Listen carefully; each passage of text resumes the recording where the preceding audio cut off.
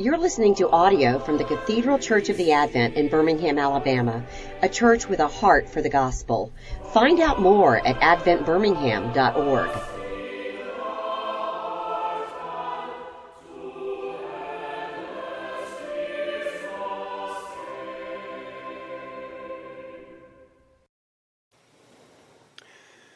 A reading from the prophet Joel.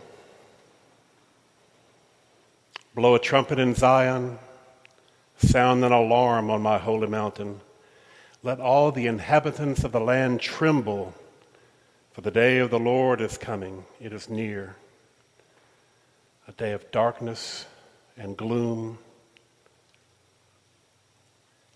a day of clouds and thick darkness. I'm glad to be here today to kick off this year's series of Lenten sermons and lunches. 111 years times 40 is, you can do the math, that's a whole lot of addresses during Lent to downtown Birmingham. A lot of really, really intelligent and articulate people have stood in this spot. I'm grateful to you for coming. I'm grateful to the cathedral for this wonderful witness to our Lord. A day of darkness and gloom, a day of clouds and thick darkness. Surely every time I stand in this spot on Ash Wednesday, I confess to you all that I don't like Lent. I'm not any good at it. I don't enjoy it. I had a service this morning at Episcopal Place, and as we were coming in and trying to get everything all set up, this sweet, dear lady said to me, "Bishop, I won't be able to be here today." I said, "Oh, I'm sorry." She said, "I've got to go to the dentist." Well, I said, "Well, I hope that goes well." She said, "Oh, it won't." And then she told me all about her problems in her mouth. It occurred to me that Lent must surely be like going to the dentist. It's not something you enjoy, but something that you need to do. I don't know anybody that enjoys going to the dentist. I imagine there's a dentist out there somewhere, or someone whose child is a dentist or married to a dentist. We need those folks. We need Lent. But it's hard to enjoy either a dentist or a Lent. I'm suspicious of people that enjoy Lent. I think they're not doing it right.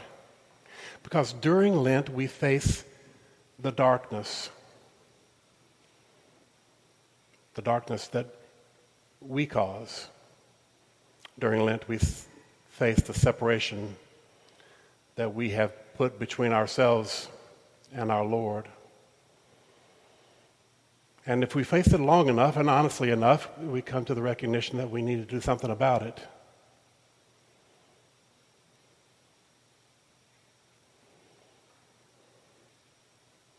Just as we cannot really understand sweet without sour, I don't think we can understand light without darkness. It can't be Easter all the time. Sometimes it has to be Lent. And it can't be Lent all the time either, praise God. Sometimes it has to be Easter.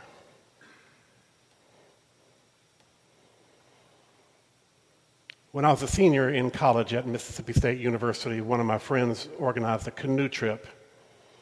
He and his girlfriend and his girlfriend's sister and her husband and another girl they were trying to fix me up with went on a canoe trip in Missouri on the Current River. I grew up in Mississippi. We have mud in Mississippi. There's no rocks. There's no mountains. Most of Mississippi doesn't even have hills. And all the rivers are flat and slow. On the Current River, the aptly named Current River, it was fast. And sometimes you'd come around a corner and the whole river would go downhill. It really freaked me out. Somewhere along the line, we picked up a stray dog. It seemed appropriate for the trip. And so the 6 of us made our way to Missouri, arranged where we would be picked up and all that stuff, and set out on the river. At first, we were concerned that we weren't going to get to the pickup point on time, and then we realized we were way ahead of schedule, so we needed to slow down and kind of enjoy the moment. Toward the end of the trip, my friend Miles, who had organized the whole thing, said, "Hey, look, over there." It was a hole in the rock. It was a cave. Well, 6 Mississippi kids loose in Missouri, and we'd never even seen a cave and didn't know what you should have to go in a cave. One of the guys had a big flashlight, kind of a fluorescent bulb flashlight. 2 other people had the kind of cheap flashlights you get at Walmart or something that don't ever really work very well. So we had 3 flashlights and a dog, and we thought we were prepared to go into a cave. We went in there, and it was fascinating. There was water dripping, and there was water coming down the walls. There were pools of water we had to wade through. It's late spring, early summer, so it was okay. After a while, we meandered around and went way back up in there, none of us ever thinking, how will we ever come back out? The girl they were trying to set me up with was a summer camp friend of my friend's girlfriend. I don't remember her real name. Everybody called her Sunshine. That's what they called her at Girl Scout camp. She was not interested in me, and I was not interested in her, but we shared the same canoe with the dog. She dropped her flashlight into the water, so that was 1 flashlight down. And then another one of those cheap flashlights just stopped working. I guess the battery went out. And that should have been an indication, see, it's time to turn around. But we were 19 and 20 and 21 years old, and we were invincible, and nothing bad could happen to us. And look at that formation over there, and what's beyond that turn. And we kept on going until it got kind of cold in there. And somebody said, I hope it was somebody else that said, I wonder how dark it would be if you turned the flashlight off. So Hank, who was holding the flashlight, turned it off. And the answer to the question is real dark.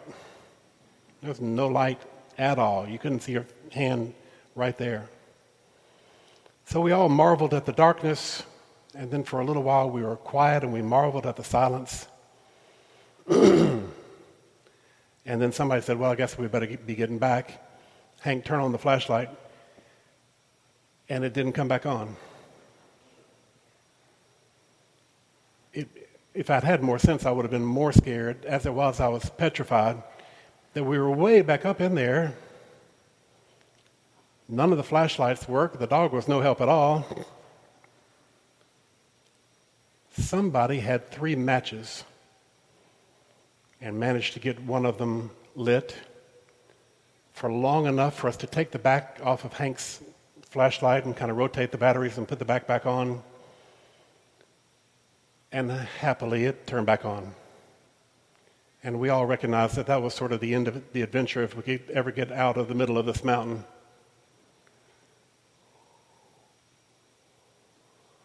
It was so dark. And we were so lost. And the darkness was paralyzing. And the recognition that we were lost was paralyzing.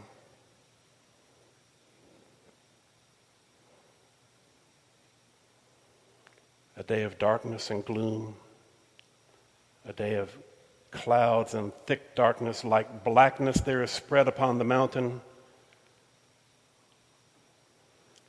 Skip a few verses. Yet even now, declares the Lord, return to me with all your heart, with fasting and weeping and with mourning. Rend your hearts and not your garments. Return to the Lord your God, for he is gracious and merciful, slow to anger, and abounding in steadfast love.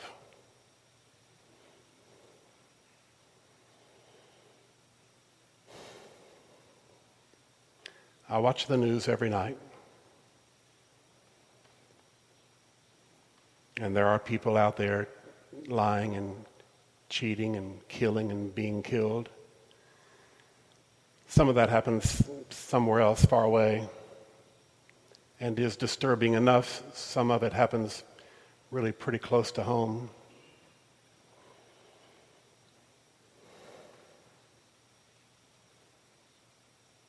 And the politicians screech at each other.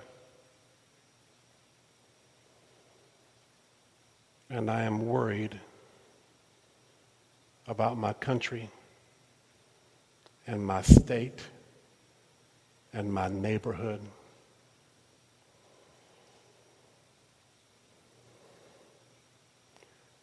I am suspicious of the technology that young people use. And I feel like the world is passing me by. And I am aware that I have not been who I have wanted to be. And I have not loved God with all my heart and all my soul and all my mind and all my strength. And I have not loved my neighbor as myself.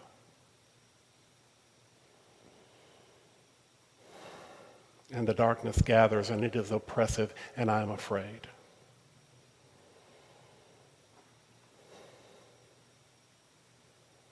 Yet even now, says the Lord, yet even now, in the middle of all that other stuff, in all of that darkness that I have created to hide in all of that distance that I have put between myself and my Lord Jesus, yet even now, return. And offer yourself into the grace and love and mercy of the Lord God through Jesus Christ our Lord. For he is gracious and merciful, slow to anger, and abounding in steadfast love.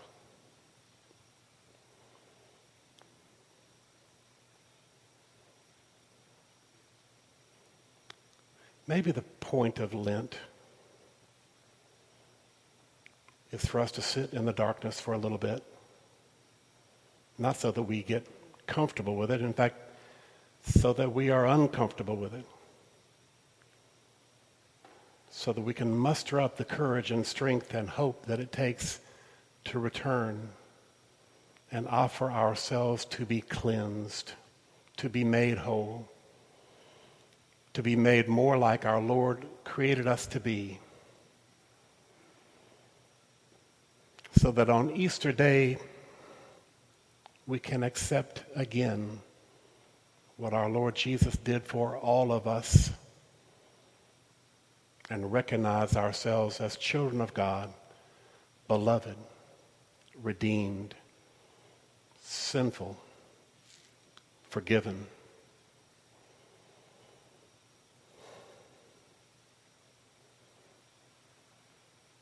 The invitation to a Holy Lent, which is a big part of the service of imposition of ashes on Ash Wednesday, is an invitation into darkness so that we yearn for the light, so that we welcome the light when it comes, and so that we make ourselves ready to be vessels and reflectors of the light of Jesus Christ.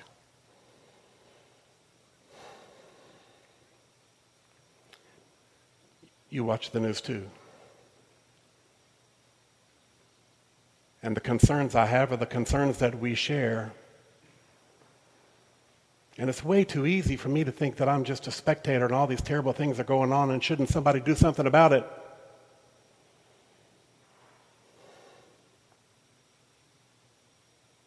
Well, I should do something about it. You should do something about it. And the very best thing we can do is stand up and shine the light of Christ into the darkness and proclaim hope to the hopeless and forgiveness to people in despair. Blow a trumpet in Zion, sound an alarm on my holy mountain. Let all the inhabitants of the land tremble. Yet, even now, declares the Lord, return to me with all your heart, with fasting, and with weeping, and with mourning. Rend your hearts and not your garments. Return to the Lord your God, for he is gracious and merciful. Thanks be to God. Amen.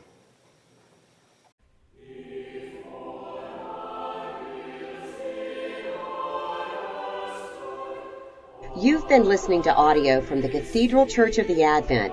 If you live in Birmingham or find yourself visiting, we hope you'll join us at one of our Sunday services. Find out more at adventbirmingham.org.